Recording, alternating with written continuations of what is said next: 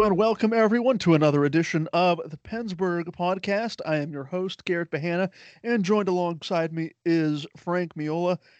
Frank, I don't think this episode is going to be a typical episode of the Pennsburg podcast. A lot has happened with the Pittsburgh Penguins since our last meeting. But Frank, before we dive into all of the craziness around the Pittsburgh Penguins, how have you been since our last podcast episode? Everything's been good on my end. Just looking to see where these Penguins go, and excited to talk about another week of Penguins hockey.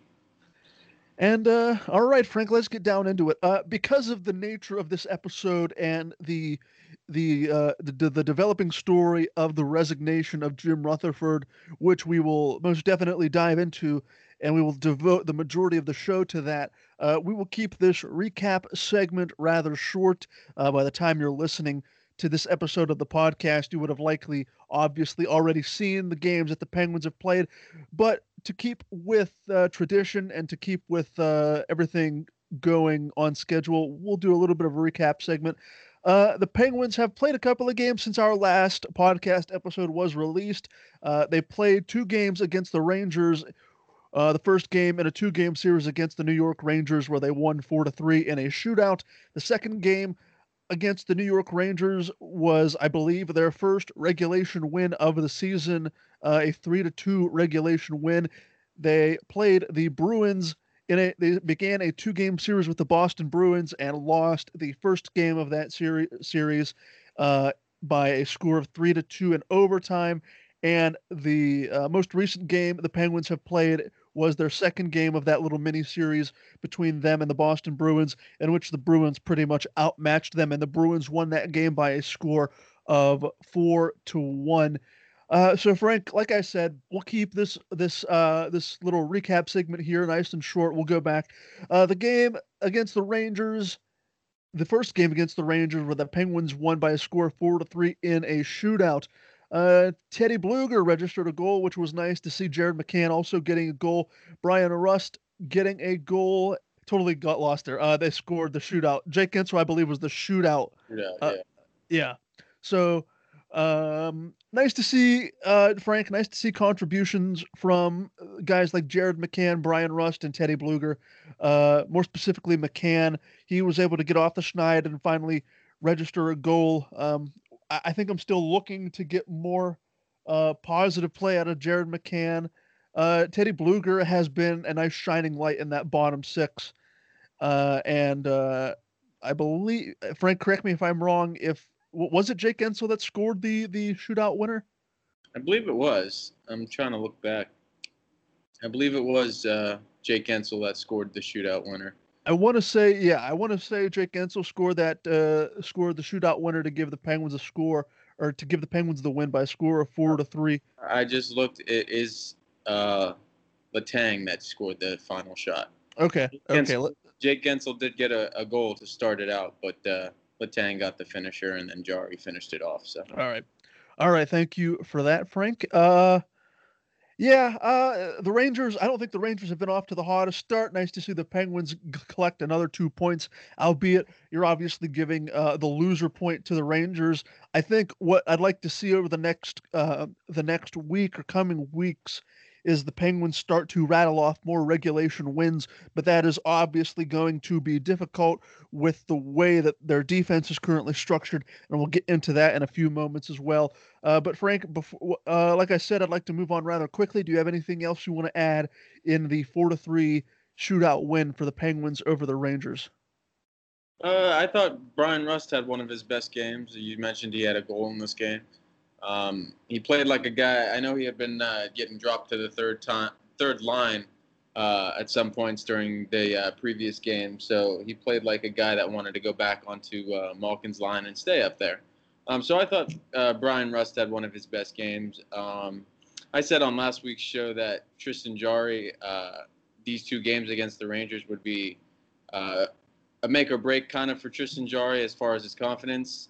Obviously, they won both games. Maybe not how you would have wanted to, but a win is a win. So hopefully this maybe boosts his confidence a bit. You can't put it all on him. The team in front of him has not particularly played well.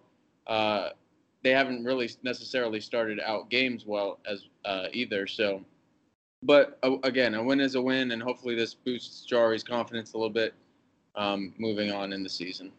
Yeah, Frank, just to put a bow on the Tristan Jari conversation, the shootout win that Jari played in, he registered I believe it was a 912 save percentage. Yeah. And the following game, the 2-3 win for the Penguins in regulation, he registered a 923 save percentage. 24 saves on 26 shots. So we'll talk about this. The second game of the little mini series between the Penguins and Rangers. Sidney Crosby registering 2 assists. Jake Guentzel officially getting on the score sheet with a goal. Jared McCann with another goal, and Brian Rust getting a goal as well. It's nice to see the Penguins getting points where they need to, especially at this point in the season, with a lot of the defensive injuries that they've already sustained early on. I don't know if the Rangers are like we had said, I believe on last week's episode of the podcast, the Rangers aren't really all there yet. They have some promising pieces, and they may still a win or two here or there. But nice to see the Penguins get a regulation win for once, scoring 2 goals in the third period to eke out a 1-goal win. But Frank, do you have any thoughts on this 3-2 win that the Penguins had over the Rangers on January 24th? Again, I think Russ played another great game against I hate to keep saying Russ, but he started out slow, just as the whole Penguins team to start the year. But Rust is what you would expect, just scoring and getting to the net. And again, he had another great game in my opinion. It was tough to see Rodriguez go down with an injury. He had been playing pretty well, but it's guys like Kasperi Kapanen and Jason Zucker, who we really haven't talked about or even mentioned on any of our episodes to start the year. It was nice to see those guys kind of step up a little bit and help out that second line, because they have been pretty brutal to start the year. Yeah, moving forward, speaking of Kasperi Kapanen and Jason Zucker, moving forward to Tuesday, January 26th, in the first game of the season against the Boston Bruins, this game followed a similar pattern for the Penguins, where they would go down and eventually complete the comeback, scoring 2 goals in the third period to tie the game at 2. The Penguins and Bruins would go into overtime, where the Boston Bruins would get the decisive game-winning goal and win the game by a score of 3-2. But from the Penguins' perspective, Jason Zucker, Kasperi Kapanen both register what I believe is their first goals of this season, which was nice to see what you were alluding to. Jason Zucker had a goal and an assist, 2 points, 4 shots on goal in that first game against the Bruins, which was nice to see, Frank. But I think, like I had mentioned at the onset of this, what I really would like to see the Penguins do is start collecting more regulation wins. And we could talk about the issues that the Penguins have since sustained on their blue line here, because I think the mini series against the Bruins really highlighted some of the flaws and some of the issues that the Penguins are dealing with, having to heavily rely on guys like Chad Ruhwedel. John Marino is playing on his offside in a pairing with Cody Ceci, the I wouldn't say highly touted prospect, but very impressive prospect in Pierre-Olivier Joseph. P.O. Joseph has since made his NHL debut, and I think he has played rather well. He has been exceeding my expectations as a 21-year-old blue liner, which is very nice to see. It looks like he's not out of place at all.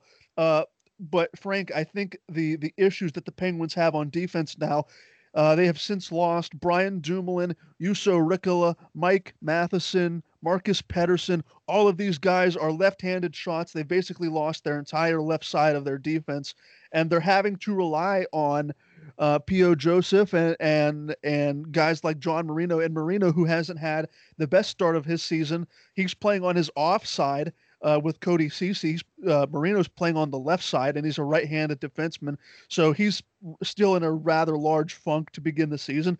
But the Penguins are trying to make do with what they have on that depleted blue line. And another piece of news that came out right before the shocking resignation of Jim Rutherford, the Penguins have since signed veteran defenseman Yannick Weber to a one-year contract, and to help bring a little bit of veteran presence back on that blue line. So hopefully Yannick Weber will help the Penguins as they look to continue to try and regroup and get some of these healthy bodies back. But Frank, for the time being, the Penguins find themselves in some pretty deep water right now, and they really just have to withstand the storm with the players that they have available to them. And I think going into this series against this mini series against the Bruins, I kind of expected the Penguins to get outplayed. Maybe they would steal a win, and they did steal a point in that overtime loss. But let's move forward, Frank, to the 4-1 loss that the Penguins suffered. A bigger scoreline, obviously, losing by a 3-goal deficit, 4-1. And who was the only goal scorer? Cody Ceci was the only goal scorer for the Penguins in that game, registering his first goal of the season. And that's really all the offense that the Penguins could muster. It was really you could really tell, Frank, that this game in particular, the Penguins just really they were outmatched by the Bruins in just about every facet of the game. They had to call up career minor leaguer Kevin Churchman, who hadn't played in the NHL since 2013 or 2014. He did not look like an NHL caliber defenseman out there. Uh, so, Frank, looking at these two losses the Penguins sustained to the Bruins, I mean, things could be a lot worse. Given where the Penguins stand right now, they're 4-3-1 on the season. They'll have two more games against the Rangers coming up here. Frank, I think the message Mike Sullivan is preaching to his players right now is, at least one of them, I would think, is just go out there and try to play your game play Penguins hockey to the best of your ability. Things aren't ideal right now on that blue line. And, who knows how long it will be before we get Mike Matheson, Marcus Pettersson, Juuso Riikola, Brian Dumoulin. Who knows how long it'll be before we get all of those guys back in the lineup. But, for the time being, things look rather bleak for the Penguins, but you never know how they'll play. And if Sidney Crosby and Evgeny Malkin, if that top six can really start to find some fire, things may turn around for the Penguins, and they may have some more favorable results in the future. But Frank, do you have any other thoughts to close out this recap segment in the two games that you witnessed between the Penguins and the Bruins? I'm just gonna recap or give my thoughts on the last four games and going back to the Rangers. I think in every game there was a theme, and I think that theme is we start out slow. We, meaning the Penguins, start out slow, and against the Rangers they were able to come back and they were able to weather the storm. Against Boston in the first game they were able to come back and push it to overtime and eventually win that game. But you mentioned the 4-1 loss the other night. We started out slow and we just stayed slow. We just did not have any sort of fight, if you will. Tristan Jarry did not play his best game at all. He needed, with the undermanned defensive personnel we have, we needed at least an above average performance out of Jarry, and that did not happen. So I think just the theme, not even in the last four games, but just to start out the year, every game it seems like the Penguins have started out slow, and the last few games they were able to come back from that. Just the other night, they just had no fight, and they just got outplayed, as you mentioned, in every facet of the game. Our power play, our special teams really has struggled to start the year. And then again, that goes back to, especially on the penalty killing, that just goes back to our undermanned defensive group. So we'll see what the Penguins have, what answers they have as far as, and we'll talk about that coming up here later as to what maybe the interim general manager has up his sleeve. But the Penguins need help on defense. They just need help as a whole, and hopefully we've got some help coming. Yeah, that's all you can do, and that's all you can hope for is that these injuries heal rather quickly. But Frank, the Pittsburgh Penguins as an organization are really on a roller coaster. Maybe if you want to go even more extreme, you could say that they're in shambles both on the ice and in the front office. Obviously, the biggest story, one that sent shockwaves around the rest of the NHL, was the surprise resignation of now former general manager Jim Rutherford, who resigned on January 27th. And Frank, I didn't see this coming. Really, nobody saw this coming. And like I said, this sent shockwaves around the rest of the league. You know, a veteran general manager, one who has brought in two Stanley Cups to the Pittsburgh Penguins, all of a sudden ups and quits 7 or 8 games into the regular season. And, Jim Rutherford, his reasoning for resigning from his post, he cited personal reasons. It has since come to light that, he hasn't resigned because of health reasons. He hasn't resigned because, he had some sort of blow up with the allegedly there may have been some sort of blow up with Rutherford and the rest of the executives on the Penguins about Rutherford wanting to trade Malkin or Chris Letang after the team's rather slow start to begin this season. Rutherford has seemingly shot down every feasible explanation for why he could have abruptly left the Penguins in the state that he did. And with Jim Rutherford's sudden departure, the Pittsburgh Penguins had to promote an interim general manager. That interim general manager is longtime Penguins executive Patrik Allvin, Allvin has been with the Penguins for the better part of 15 years, and he has really honed his skills in the Penguins scouting department, and more specifically, his European scouting. He, from what I understand of Allvin, he has a really strong knack for scouting European talent. But for Frank, for when looking at this Jim Rutherford story and the sudden promotion for Patrik Allvin and where the Penguins go from here, looking to find a more permanent general manager, there are still more questions than answers as it relates to Jim Rutherford's departure, and there's no way that we can go through and talk about every single nook and cranny that may have led to Rutherford's departure or where the Penguins can go from here. We could spend hours on end talking about where the Penguins go from here. But for the time being, Frank, Jim Rutherford is out. Patrik Allvin is in. What do you make of this rather incredible development that the Penguins have had over the last 48 to 72 to 96 hours? It's obviously a shocking turn of events. No, again, you mentioned it. Nobody saw it coming. I read something the other day. Sidney Crosby, there was a comment that he didn't see it coming. There was a lot of people in this organization, and as you mentioned, around the league that did not see Jim Rutherford ultimately, I guess, retiring. When was it? When was it? Like Thursday, or what are we in? Friday right now. So we definitely are, and again, I'm shocked as well. We don't know, as you mentioned, what the actual motive was behind this. He mentioned, or you mentioned that there was no health reasons. The man is 71 years of age. We are in the middle of a pandemic right now. He would be considered high risk for any COVID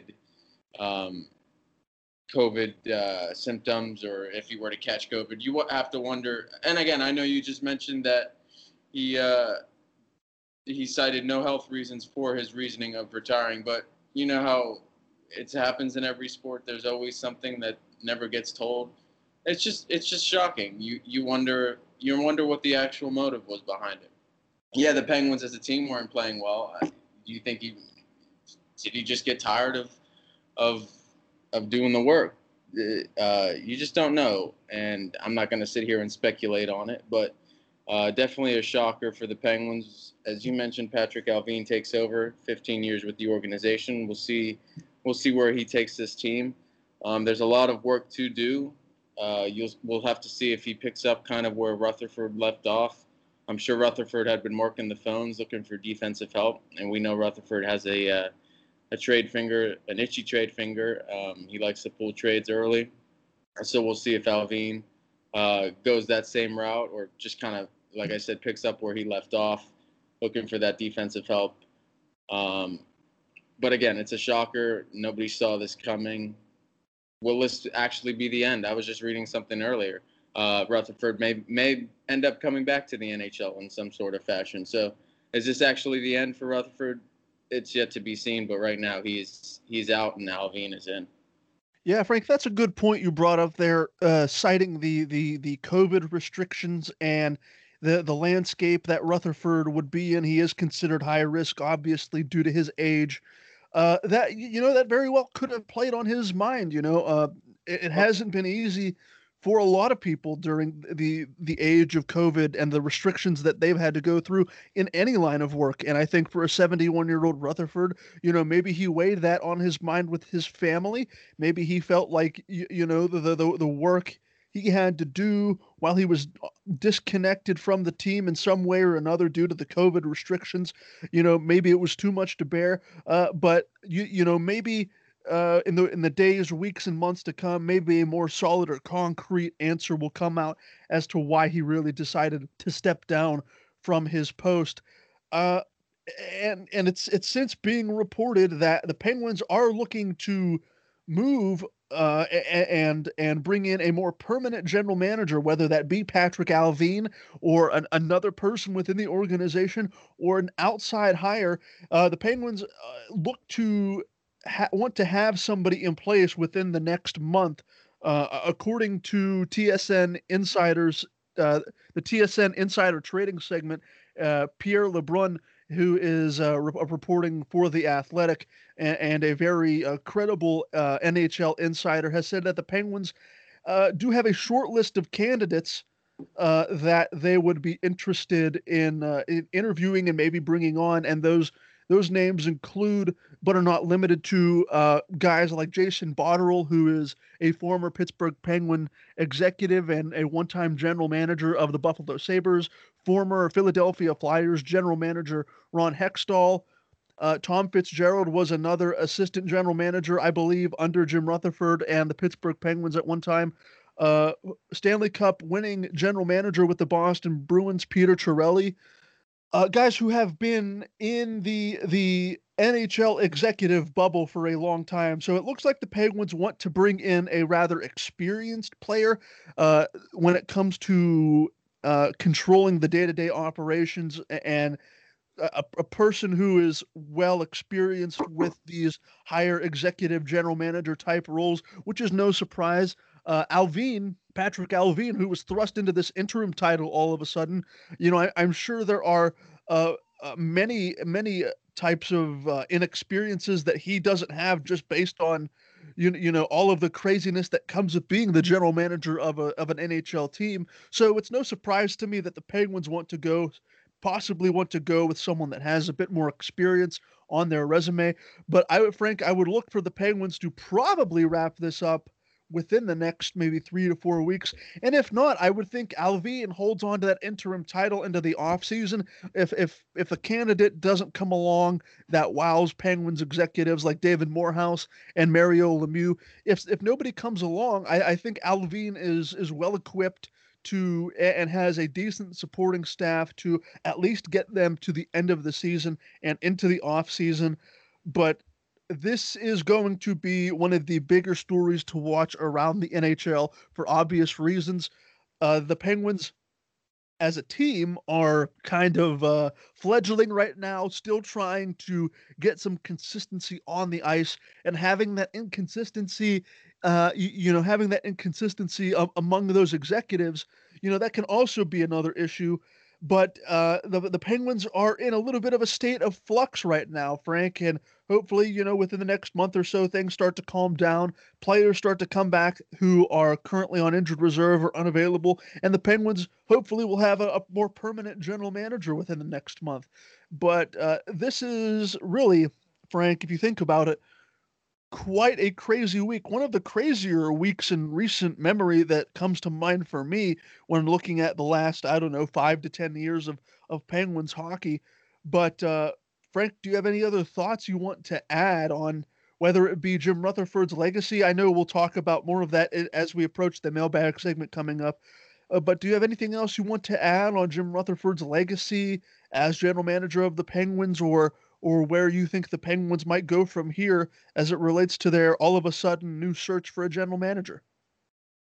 I think Jim Rutherford's legacy should be looked at as a positive one. Of course, he came here, he kind of changed the culture, brought in, Mike Johnston was obviously the first coach he had hired, and then that didn't really work out. Made that change to Mike Sullivan, and then from there on out, it was all positives. We won back-to-back Stanley Cups. Rutherford seemed to push all the right buttons those Stanley Cup winning years. So I think his legacy should be looked at in a positive light. Nothing negative, in my opinion. As far as who they should look at for maybe next general manager, I think Jason Butterill would be a good fit. I think Peter Chiarelli, as you mentioned, won a Stanley Cup with Boston. I think he'd be a nice fit. A guy you didn't mention, though, and for obvious reasons, he's locked up within the organization right now. But a guy that I personally would have loved to see was the former assistant general manager, Billy Guerin. I think Billy Guerin would have fit perfectly in the role as general manager. Obviously, he's in Minnesota now, doing well with them as their general manager. But, obviously he knows the Penguins well, having played for us in 09, 010, or 09 and 2010. So I just think Billy Guerin would have been a great fit for us. And, he knows Sid, he knows Letang, he knows Malkin. So I think that would have been one of the perfect fits. But again, he's in Minnesota, so a man can dream, and that would have been my pick for GM. Hey, it's Kaylee Cuoco for Priceline. Ready to go to your happy place for a happy price? Well, why didn't you say so? Just download the Priceline app right now and save up to 60% on hotels. So whether it's Cousin Kevin's Kazoo Concert in Kansas City, go Kevin, or Becky's Bachelorette Bash in Bermuda, you never have to miss a trip ever again. So download the Priceline app today. Your savings are waiting. Go to your happy place for a happy price. Go to your happy price, Priceline. Yeah, I don't know if Billy Guerin will. Well, first off, I don't think he can because he's under contract with the Minnesota Wild. But we have some time to fantasize over the next coming days and weeks about who the perfect general manager would be. But we'll save that conversation for another day down the road, Frank. We have a jam-packed mailbag segment, and for good reason, with this being the most news that the Penguins have had in quite some time. So let's dive into our Pennsburg Podcast mailbag segment. If you're a first-time listener or long-time listener and you want to get in on all of this fun action as it relates to our mailbag segment, you can do so by hopping on Twitter, following our Pennsburg Podcast Twitter account at Pennsburg Pod, and every week we'll send out a mailbag tweet asking for your participation in our mailbag. No question is off limits. Frank, we have 7 questions to get to, a jam-packed mailbag, like I said, and because a lot of these questions are still going to relate to Jim Rutherford and all of that craziness in that story, this mailbag segment will be a bit more open-ended and will allow for dialogue between you and myself.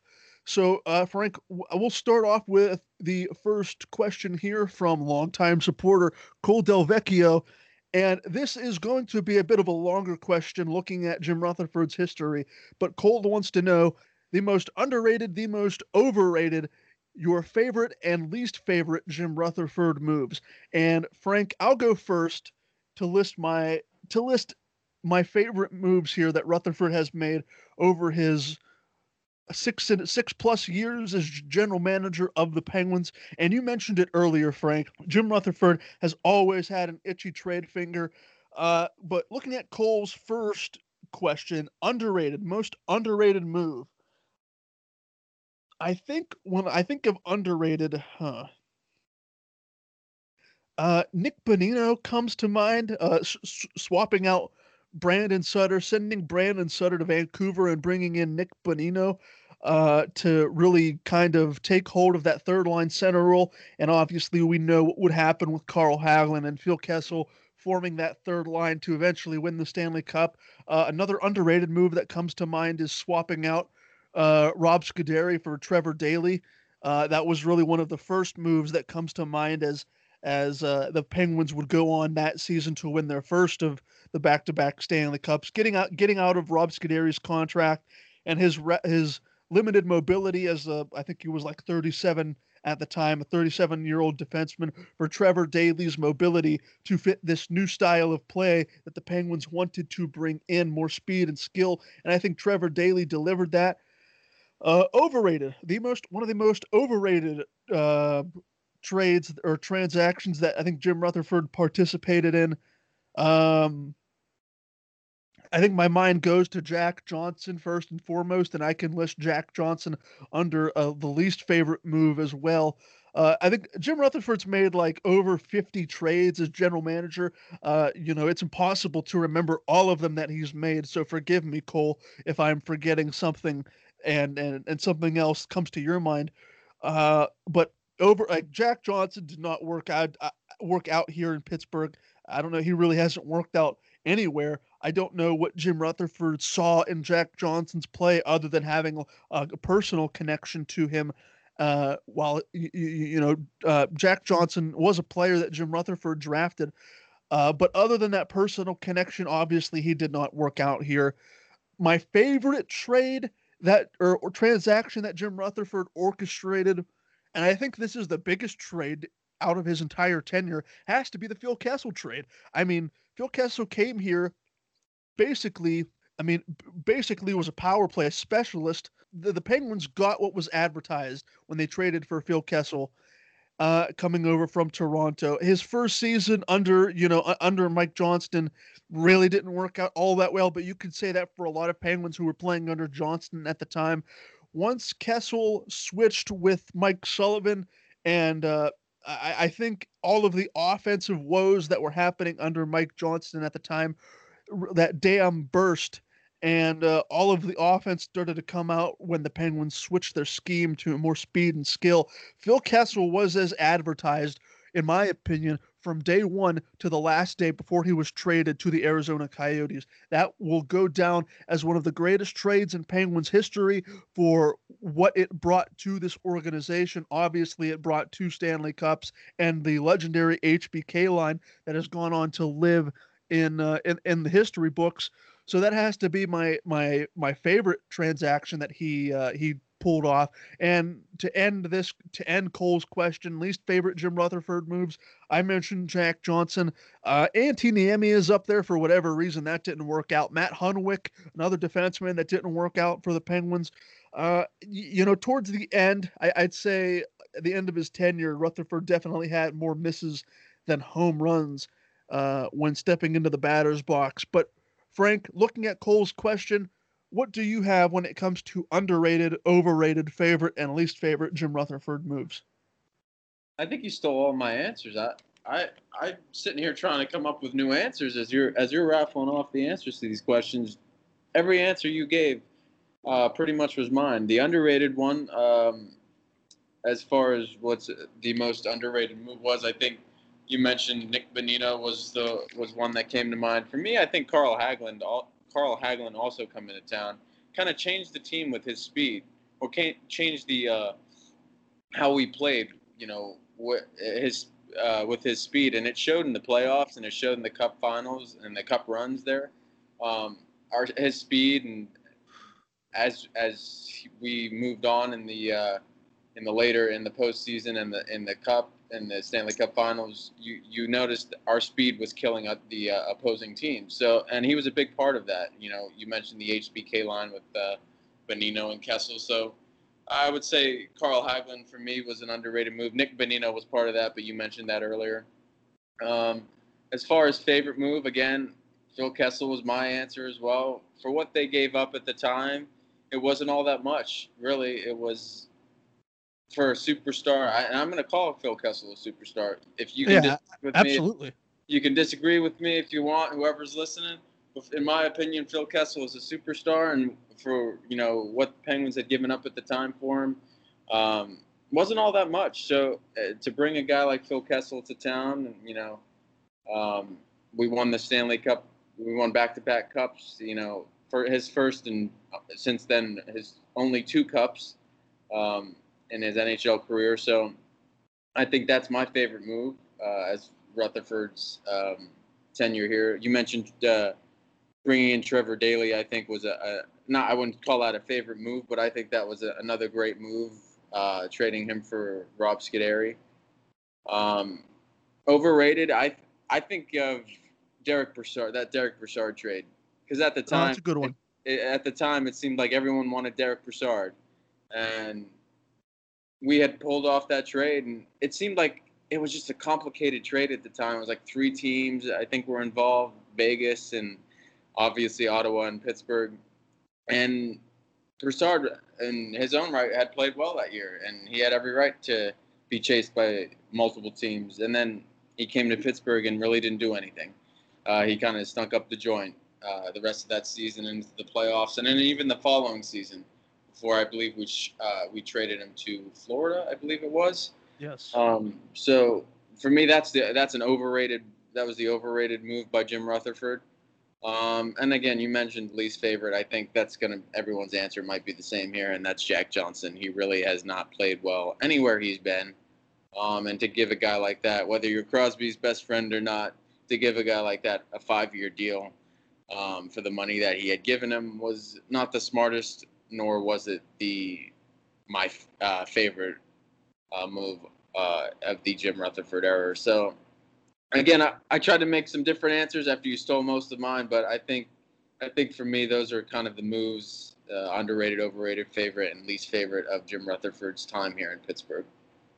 All righty, we'll move on to question number 2 here from another favorite of the mailbag segment, Stephen Whitehouse. Thanks for your question. And Cole, before I go any further, Cole, thanks for your question as well. Stephen Whitehouse wants to know, between games already played, injuries, and being carried by our depth players, how much more time does the team have to get things firing on all cylinders before it's too late? With this in mind, and Jim Rutherford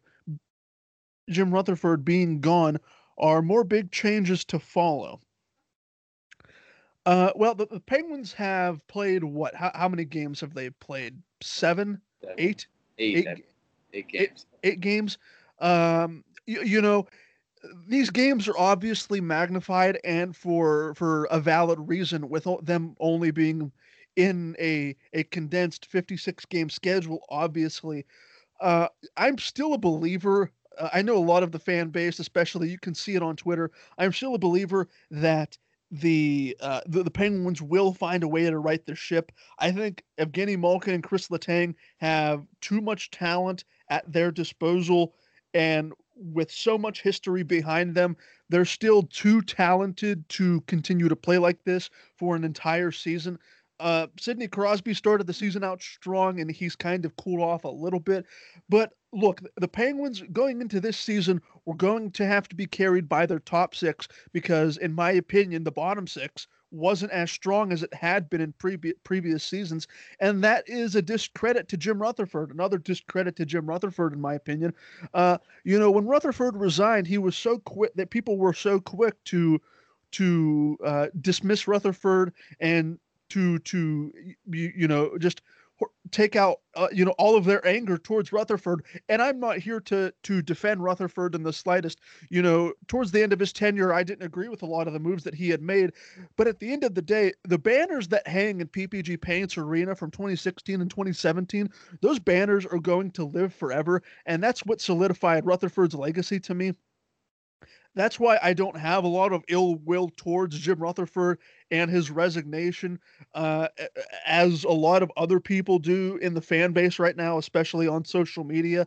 I think a lot of fans who are in this fan base need to take a step back and reassess and look at the big picture over the last 10 years, going back to 2009, and the amount of success that the Penguins have had over the last 10 to 15 years has been mind-boggling. The 31 or the 30, soon to be 31 other franchises in this league would kill to have the prolonged success that the Penguins have had over the last 10 to 15 years. So I think this team deserves a little bit more slack. I know Malkin and Letang are not playing at the levels that we're accustomed to seeing them, and I know people are very quick to overreact to begin with to anything, but they're even quicker to overreact because this is such a shorter schedule and a shorter season. I want to give them, especially with all of the injuries that they have on defense right now, you're not going to get a clear picture of what the Penguins are when you're constantly playing guys like Kevin Churchman, and you're playing John Marino on his offside with Cody Ceci, when you're relying on all of these depth players, you're not getting a clearly painted picture of what the Penguins are. When Mike Matheson, Brian Dumoulin, Juuso Riikola, Marcus Pettersson, when those guys come back, and hopefully the Penguins don't sustain any injuries to their big stars like Gensel, Crosby, Malkin, and Kapanen and Letang, if the health can turn around for the Penguins, and health has always been a big issue for this team, if the health can turn around and these players get healthy again, give them, I don't know, 5 to 10 games, with this lineup that we were supposed to have, and then I'll make an assessment there. With Stephen, with the second part of your question as it relates to other big changes with Jim Rutherford's departure, no, I don't foresee Mike Sullivan, being fired at the moment. I think the instability in the Penguins front office is something that they want to manage to begin with. And like I had mentioned before, the fact that the Penguins are relying on these minor leaguers to come up and having to play these big minutes, I think it clouds the picture of what the Penguins really are. I don't know if the Penguins are a good team. I don't know if they're a Stanley Cup winning team this year with the lack of true bottom six depth that they have. But I think Mike Sullivan deserves a longer leash at this point to at least get a roster that more accurately depicts what the Penguins were going to get when the season started, instead of relying on your Kevin Churchmans and your Sam Lafferty's and what have you. But I know that was an incredibly long-winded answer to your question, Frank. I'll hand the mic over to you. Do you have a different opinion on how much more time the Penguins have, or do you foresee other changes happening in the Penguins front office? As far as how much more the Penguins have, I'm looking at the standings right now. They're only in fourth place in the Eastern Division. Yes, it's a very tough division, having to face the Capitals, the Bruins, the Flyers all the time. I don't know if we really want to throw the Sabres and the Devils in there. I know the Rangers, we mentioned that they really have nothing to play for this year, as they're still in kind of a rebuilding mode. But they're only in fourth place, the Penguins. And there's still a chance that, they can fight their way back up top to the top of the standings. I wouldn't say first place, because you've got always seems like the juggernaut Capitals of the regular season, because they always seem to show up in the regular season until playoff time comes. They haven't lost a game in regulation yet. So the Capitals, of course, you expect them to be at the top. The Bruins, we know we're going to be at the top. But if you can fight that way back up to the third spot, maybe overtake the Flyers, I think we'd be in good position. We'd be in pretty good shape. Now, we just got to see how the team plays. Obviously, the team has not played well to start the year. We have touched on that. But, Garrett, here's where I disagree with you. You give a guy like Chris Letang, you seem to be giving him a free pass. I'm not going to give him a free pass. He's one of the leaders of our defense, and he's played pretty much like straight garbage to start the year. And we saw the last two games, of course, were not his best games at all. There's probably two of his worst games of the whole year, and he has not played well the entire year. So to give a guy like that a free pass, he's supposed to be our leader, one of the leaders of the team, not only the defensive group, but the team. He gets paid, correct me if I'm wrong, $7 million a year, around that total. I'm not giving him a free pass. Yes, we have injuries on the defensive side, but this is where we need him to step up. When he went down in 2017, everyone wrote the Penguins off, saying they weren't going to win the Stanley Cup. And yes, we did have a better defense than we do now, so I can't really compare the two. But what did the defense do? They did nothing but step up, and what did we do? We won the Stanley Cup. So I'm not giving him a free pass. I think he needs to play better. He knows he needs to play better, and he needs to kind of lift the spirits of these other defensemen, the young defensemen, the guys that you just mentioned, Churchman, P.O. Joseph. You got Chad Ruhwedel, who's not really a young defenseman, but in my opinion, he's not really the guy. Help them out. Give them some pointers maybe when you're on the bench. Hey, do something different. Just trying to lift their spirits a little bit and help them out. I don't know if Letang is even doing anything like that. Maybe his confidence has has wavered a bit since he knows he's not playing well, and he's just kind of, trying to figure it out himself. But he needs to help these young guys out. He needs to, give them pointers where he can, and just kind of not play so bad. I know it's easier said than done with a team that's not healthy right now, but you just got to figure it out. He's a veteran. He's been in this league long enough. He's won 3 Stanley Cups. He's one of the leaders of this team and that defense. I'm not giving him a free pass, and I know we've got a question about him later in this mailbag segment, so I don't want to go too much on Letang, but that's where I disagree with you, Garrett. You seem to give him a free pass. I'm not. As far as the second part of Steven's question, I don't see any big changes coming, as you mentioned, with Mike Sullivan.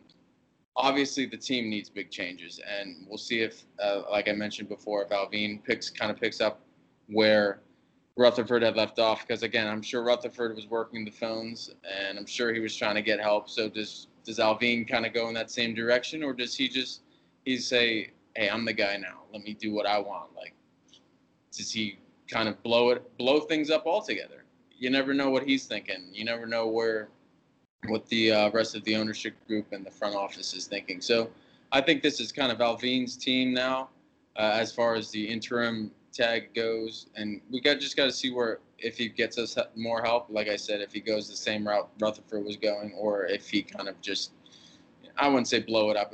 Blow it up was kind of the wrong term, but does he make some other changes? You had mentioned earlier that Rutherford had wanted to trade or was looking into trading Letang and Malkin. Just maybe Allvin kind of, if they continue to play poorly. And I think, again, we have a mailbag question about Letang later on, but does Allvin kind of re-explore those trade discussions, if you will? So I think there will be big changes, and I think it just has to do with the team itself and not like Mike Sullivan or anything in the front office. All right, question number 3 comes from Brian. Fun one for you guys. Build the ideal player. For mine, I would start with Zdeno Chara's size, give him Connor McDavid's speed, Mario Lemieux's hands, Sidney Crosby's puck protection / playmaking ability, and Auston Matthews' shot. Well, Brian, I hate to be this kind of person, but I'm probably going to steal from you. I think everyone would love Zdeno Chara's size and mobility, being that he's 7 foot on skates, 6'11" not on skates. So yeah, if I can have Chara's size and mobility along with Connor McDavid's incredible burst, I'll take that any day of the week. Mario Lemieux was renowned for his hands as such a big guy. Sidney Crosby's puck protection, playmaking. I'm trying to think who are some other great puck protection kind of playmakers. This is a hard one to try and think off of the top of my head with so many players. But more specifically, looking at the last part, Auston Matthews' shot. Auston Matthews does have a great shot, but I think I might have to go with the quick wrister of Phil Kessel there. I just love. I know Phil doesn't take many slap shots, and watching the bend on his stick, how much bend he gets when he takes a wrist shot is really fun for me to see. So I hate to steal and basically copy what you said, but I mean, when you want to build like the best or prototypical player, I mean, you listed all of these players who are the best at their position for one reason or another. And, other than Auston Matthews' shot, swapping out with Phil Kessel, looking at McDavid's speed, prime Carl Hagelin, he was obviously known as a speedster. I remember Dylan Larkin broke a record at the All-Star game a couple of years ago for fastest skater. I don't know if that record has since been broken. But yeah, I think like those are the players, Brian, that you listed that I would definitely want to build for my ideal player as well. Frank, I don't know if you can take this question in a different direction with other players coming off the top of your head, but what do you have when it comes to building your ideal player? Yeah, I mean, Brian kind of already built the ideal player. I really can't disagree with too many of those players or too many of those players' attributes to build that ideal player. Sid's puck protection, playmaking ability. The name that maybe comes to my mind, Patrice Bergeron. He's got a great playmaking ability, I think, in my opinion. Mario's hands, you can't really disagree with that. Nobody really comes to mind. But, maybe Sid has great hands. Do you put Sid on there twice? McDavid's speed. I mean, he's one of the fastest players in the league. I was thinking Carl Hagelin as well. You had brought him up. I was thinking his prime days. He is a fast guy. So I mean, and who doesn't want Zdeno Chara's size? Like you mentioned, 7 foot on skates, 6'11" without. As far as the who takes the shot, Brian went with Austin Matthews. I don't want to infuriate people with this one, but in my opinion, I think Alex Ovechkin has one of the best shots in the league. Yeah, I agree. He lets it go, and you don't know where it's gonna go. He always has one of the hardest shots, and I think he's got one of the best shots in the league. And there's a reason he scores almost 50 goals a year. And for me, and I don't want to, like I said, I don't want to infuriate people. We are a Penguins podcast, and we are not supposed to like anything Capitals, but in my opinion, I think Alex Ovechkin has a very good shot, and I would put him up there. All right, Penn's Hen is here with a question. Is Jim Rutherford still the Penguins' official vice president by any chance? No, I think all of his titles were stripped of him the minute he announced his resignation. Jim Rutherford is now just the ex-general manager. That is his new title. Frank, you kind of alluded to it at the beginning of the show. Jim Rutherford may or may not go into retirement after he assesses all of his options at the end of the season. He was quote unquote retired after he was relieved from his duties from the Carolina Hurricanes, and then he went right from the Hurricanes to becoming the general manager of the Pittsburgh Penguins. So we don't know how long a retirement would last, but no, I don't think Jim Rutherford has any more official titles that are affiliated with the Pittsburgh Penguins. But go ahead, Frank. I can't really add too much to that. He's out. He made his decision, and there's no official titles associated with Jim Rutherford anymore. And I mentioned, and then you kind of followed up. Is he out of the league for good? He's said, like I said earlier, he's 71 years of age. How long does he really want to keep doing this kind of stuff? We'll see at the end of the year, or maybe the beginning of next year. Does he come back? Does he stay away? So we'll see. But, there's no official title for Jim Rutherford right now. All right, question number 5 comes from Zach Jarrett, and Zach has 2 questions here. All right, question number 1, does the resignation of Jim Rutherford suddenly inspire Mario Lemieux to take a hard look at an owner/GM position? And question number 2, with the way Chris Letang has played so far this season, would dealing him sooner rather than later be more beneficial? Take what you can get now or hope he improves. All right, Zach, I will take a tackle with question number 1. I don't know Mario Lemieux personally. I can just go off of the kind of owner that he has been since taking full control of the team. But I classify Mario Lemieux as a hands-off kind of owner. I think the best professional sports team owners are the ones that are considered hands-off, that the owners let the staff below them, the general managers and all of the other executives below the owner, make those player personnel, those kinds of decisions. I don't know if Mario ever considered becoming general manager. I don't know if that's something that has ever, I'm sure it might have crossed his mind at one point or another, but I don't think you'll see a Jerry Jones kind of, for any Dallas Cowboys fans listening to this podcast, or NFL fans, Jerry Jones, or becoming that owner/general manager. I don't think Mario Lemieux is that kind of executive. I don't think he will all of a sudden become that executive either.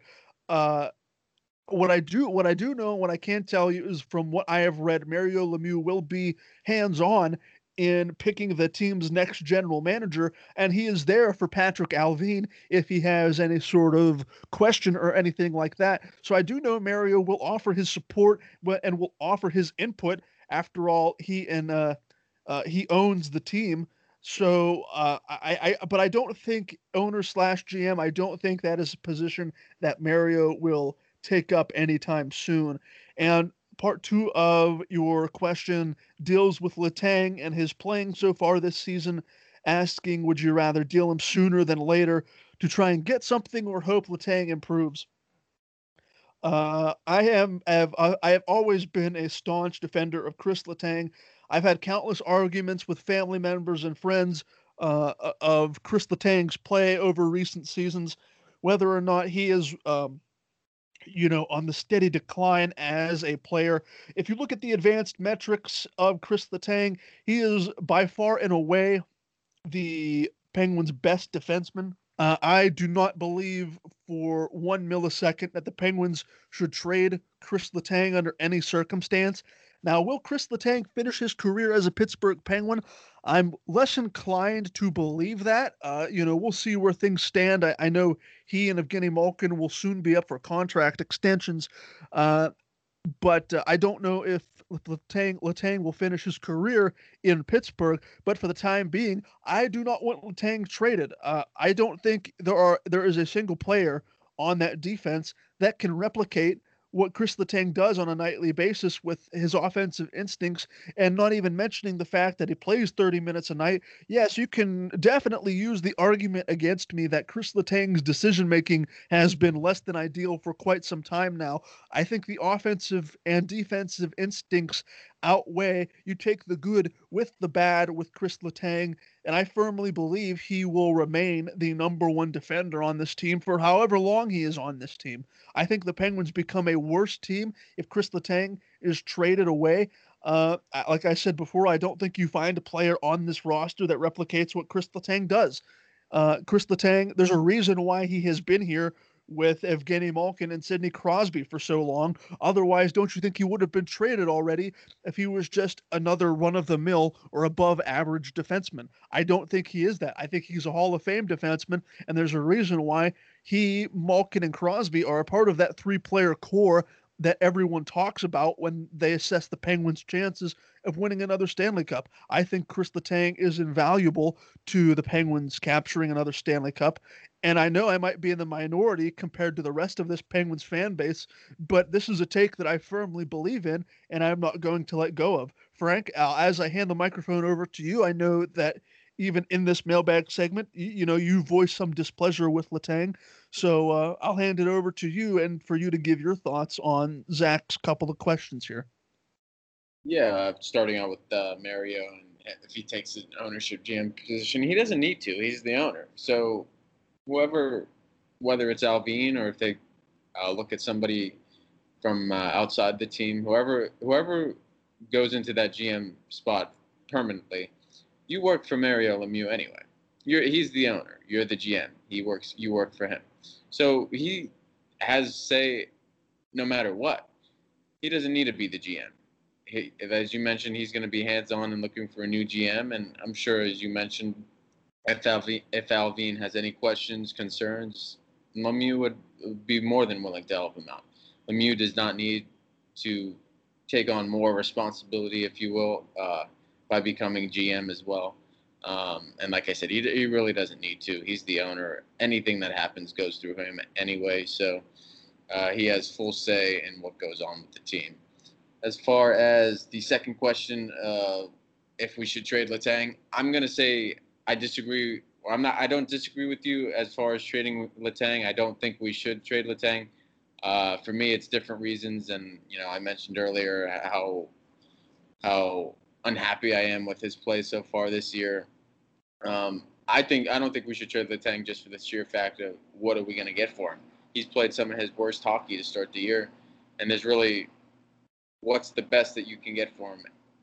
And the best that you can get for him right now may be a few draft picks and maybe I wouldn't go as far as a top 6 player on either defense or forwards, but what kind of player would you get back? It wouldn't be a very good one in my opinion. Just with how Letang has played this year, and not even this year. The end of last year, he didn't play that well either. So I wouldn't trade Letang again. Different reasons than than what you just gave, but again, he just needs to step it up. And you mentioned he's an offensive-minded defenseman, and we really haven't seen any of that from him to start the year. But again, I wouldn't trade him just because the sheer fact that we need help on the defensive side of the ice, and we need Letang, and we need his leadership, and like I said, we just need him to figure things out. And if there is confidence that he has lost in knowing the way he's played lately, hopefully he regains that, and he can again shed some light on some of the younger guys that are coming up from Wilkes-Barre, and help them out, and hopefully we can get this turned around. All right. This next question comes from AP. And before I read the question, AP, if you're listening to this, I just want you to know that I really, really, really like this question. AP wants to know, does new GM Patrick Allvin show any signs of utilizing their analytics staff? And the example he gave was Sam Ventura. And if you're listening to this podcast, and I know people who are very much pro analytics in hockey, and I know people who are very much against these advanced metrics in hockey. If you don't know who Sam Ventura is, I'll give you a quick rundown. He was promoted a couple of years ago. Sam Ventura is, I think he's still currently serving in the hockey operations department as the director of hockey research. I could be wrong. His title could have changed, but for those interested who may not be familiar with Sam Ventura, he's a Pittsburgh native, and he previously co-founded the hockey analytics website War on Ice before joining the Pittsburgh Penguins. And if you're not familiar with War on Ice, the website was a big proponent, and it really laid out advanced analytics for NHL players. I am a big fan personally of advanced metrics and scouting personnel through advanced metrics. I know you can look at some of the moves that Jim Rutherford made, and they clearly and starkly go against the analytics staff. Jack Johnson is the biggest example of going against the grain and not paying attention to advanced metrics. And I said at the start of this question, I know people really kind of turn their nose down at the advanced analytics people and just call them a bunch of nerds. And I know people just prefer to look at a hockey game with their eyes and just judge based on their eye test. But I think I've always think since I started to learn about these advanced metrics, I think they are a fantastic tool in evaluating player talent. And to your original question, AP, does Allvin show any signs of utilizing this analytics staff? I can't remember where I read it. I've read a lot over the last couple of days as it relates to this Rutherford saga, but I do believe Patrick Allvin is in favor of using their analytics staff like Sam Ventura, which is a very, very welcome sign for me and a lot of other Penguins fans that I'm in communication with who do support advanced metrics as a way to evaluate player personnel. I know that these advanced metrics may not be the be-all, end-all, and the single greatest thing to evaluate a hockey player, but when it comes to puck possession, you hear stats like Fenwick and Corsi for, Corsi against. I've used some of that in some of my posts on Pennsburg when looking at doing player recaps. It's kind of become a staple when talking about how a player is performing. Advanced analytics are starting to become the norm in a lot of these conversations we're having about players around the league. So I'm very intrigued with you, AP, on whether or not Patrick Allvin will utilize his advanced analytics staff.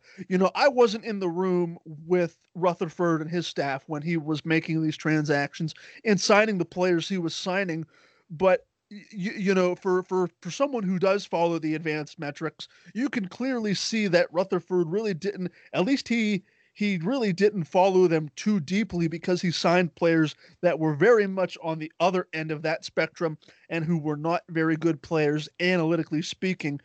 But Frank, I don't know if you follow advanced metrics as seriously as I do, but nevertheless, I'll hand the mic over to you and see if you have any thoughts on the the advanced metrics and analytics movement happening throughout hockey. I don't. First off, AP, this was a very good question, um, but I don't know too much about advanced metrics. Advanced metrics. I don't follow it as closely as you do, Garrett. But in my opinion, I would be all for it. I think Alvin should be all for it, and I think he should definitely utilize the metrics and the analytics staff. It couldn't hurt, right? It can all it can do is help you. And as you mentioned, Jim Rutherford, being the wily veteran that he is, he made decisions and how he felt was best to help the team, and he may not have went with the analytics staff at the time of these transactions that he made. You mentioned Jack Johnson, probably being one of the most notable ones, but again, as you mentioned, you were not in the room, I was not in the room, so we can only speculate on that end. But we've seen in other sports, baseball notably, they go analytics nowadays, heavy analytics, I should say. Baseball is a sport that uses them, and it seemed to have worked out pretty well. I'm not sure if football. I would guess football is kind of in that spectrum. You don't hear too much about it in basketball, but it could only help a guy as well that has seems to be kind of going into a new position. Yeah, he's been the assistant GM, or he was the assistant GM, and he's been with the organization for 15 years. But again, a guy who's going kind of in a different way, now being the interim GM, it can only help him. So again, I would be all for it, and I think Alvin should be all for it, and utilize it as well. All right, Frank, we've reached question number 7, our final question of the mailbag segment. This one coming from Rob Sliv, I believe. That's if I copied that correctly from Twitter. Rob Sliv. Can anyone give Pierre-Olivier Joseph a nickname? Say P.O. Joe. Sounds good to me. Boy, if you want Joseph to get a nickname, maybe refer to the Hall of Famer Mike Lang whenever he gets back into the booth. He's coined nicknames over the years. P.O. Joe, that's fine with me. I'm not good when it comes to developing nicknames. I looked at this question quite a bit before we started recording, and nothing can come to mind. So P.O. Joe has a nice short ring to it, rolls off the tongue. Sounds good to Rob, sounds good to me. Frank, do you have any sort of suggestion when it comes to Pierre-Olivier Joseph and his new nickname? Yeah, really, it sounds good to me too. P.O. Joe, short and sweet, and it's got his first two initials there, Pierre and Olivier, so P.O., and then his last name Joseph. So short and sweet, and I can't really come up with anything better. As you mentioned, I'm not good with coming up with kind of nicknames for people or anything along those lines. But this is like another great question, or another kind of fun question. I know Brian had that earlier question with his ideal player, and that was one of the best questions we've had. So again, all these questions were great, and P.O. Joe is one that I will stick with, and until, again, you mentioned Mike Lang, probably will come up with something better. He's probably at home now writing it down, tinkering with different things. So once he gets back in that booth, we'll hear what he says, and I'm sure he'll have something creative to come up with. But again, P.O. Joe, I'm signing off on that one. All right, Frank, we have gone and we have recorded for 1 hour and 11 minutes. It's time to put a bow on this rather long episode of the Pennsburg podcast, and for good reason, too. This has been one of the most jam-packed recent weeks the Penguins have had in recent memory, like I mentioned. So, Frank, do you have anything else you'd like to add before we wrap up this episode of the Pennsburg podcast? Not too much on my end. We'll just see where these Penguins head. Hopefully they go on an upward trend. We'll see what Patrick Allvin does now as the interim GM, if any moves get made here within the next week before we do our next show. So hopefully we're on an upward trend, but we'll see. All right. Well, for Frank Miola, I have been Garrett Bahana. Thank you so much for listening to a long episode of the Pennsburg podcast this week, and thanks for coming to us to keep you informed about all of the craziness going on surrounding the Pittsburgh Penguins. For Frank Miola, I have been Garrett Bahana. Thank you again so much for listening, and we will catch you guys next week.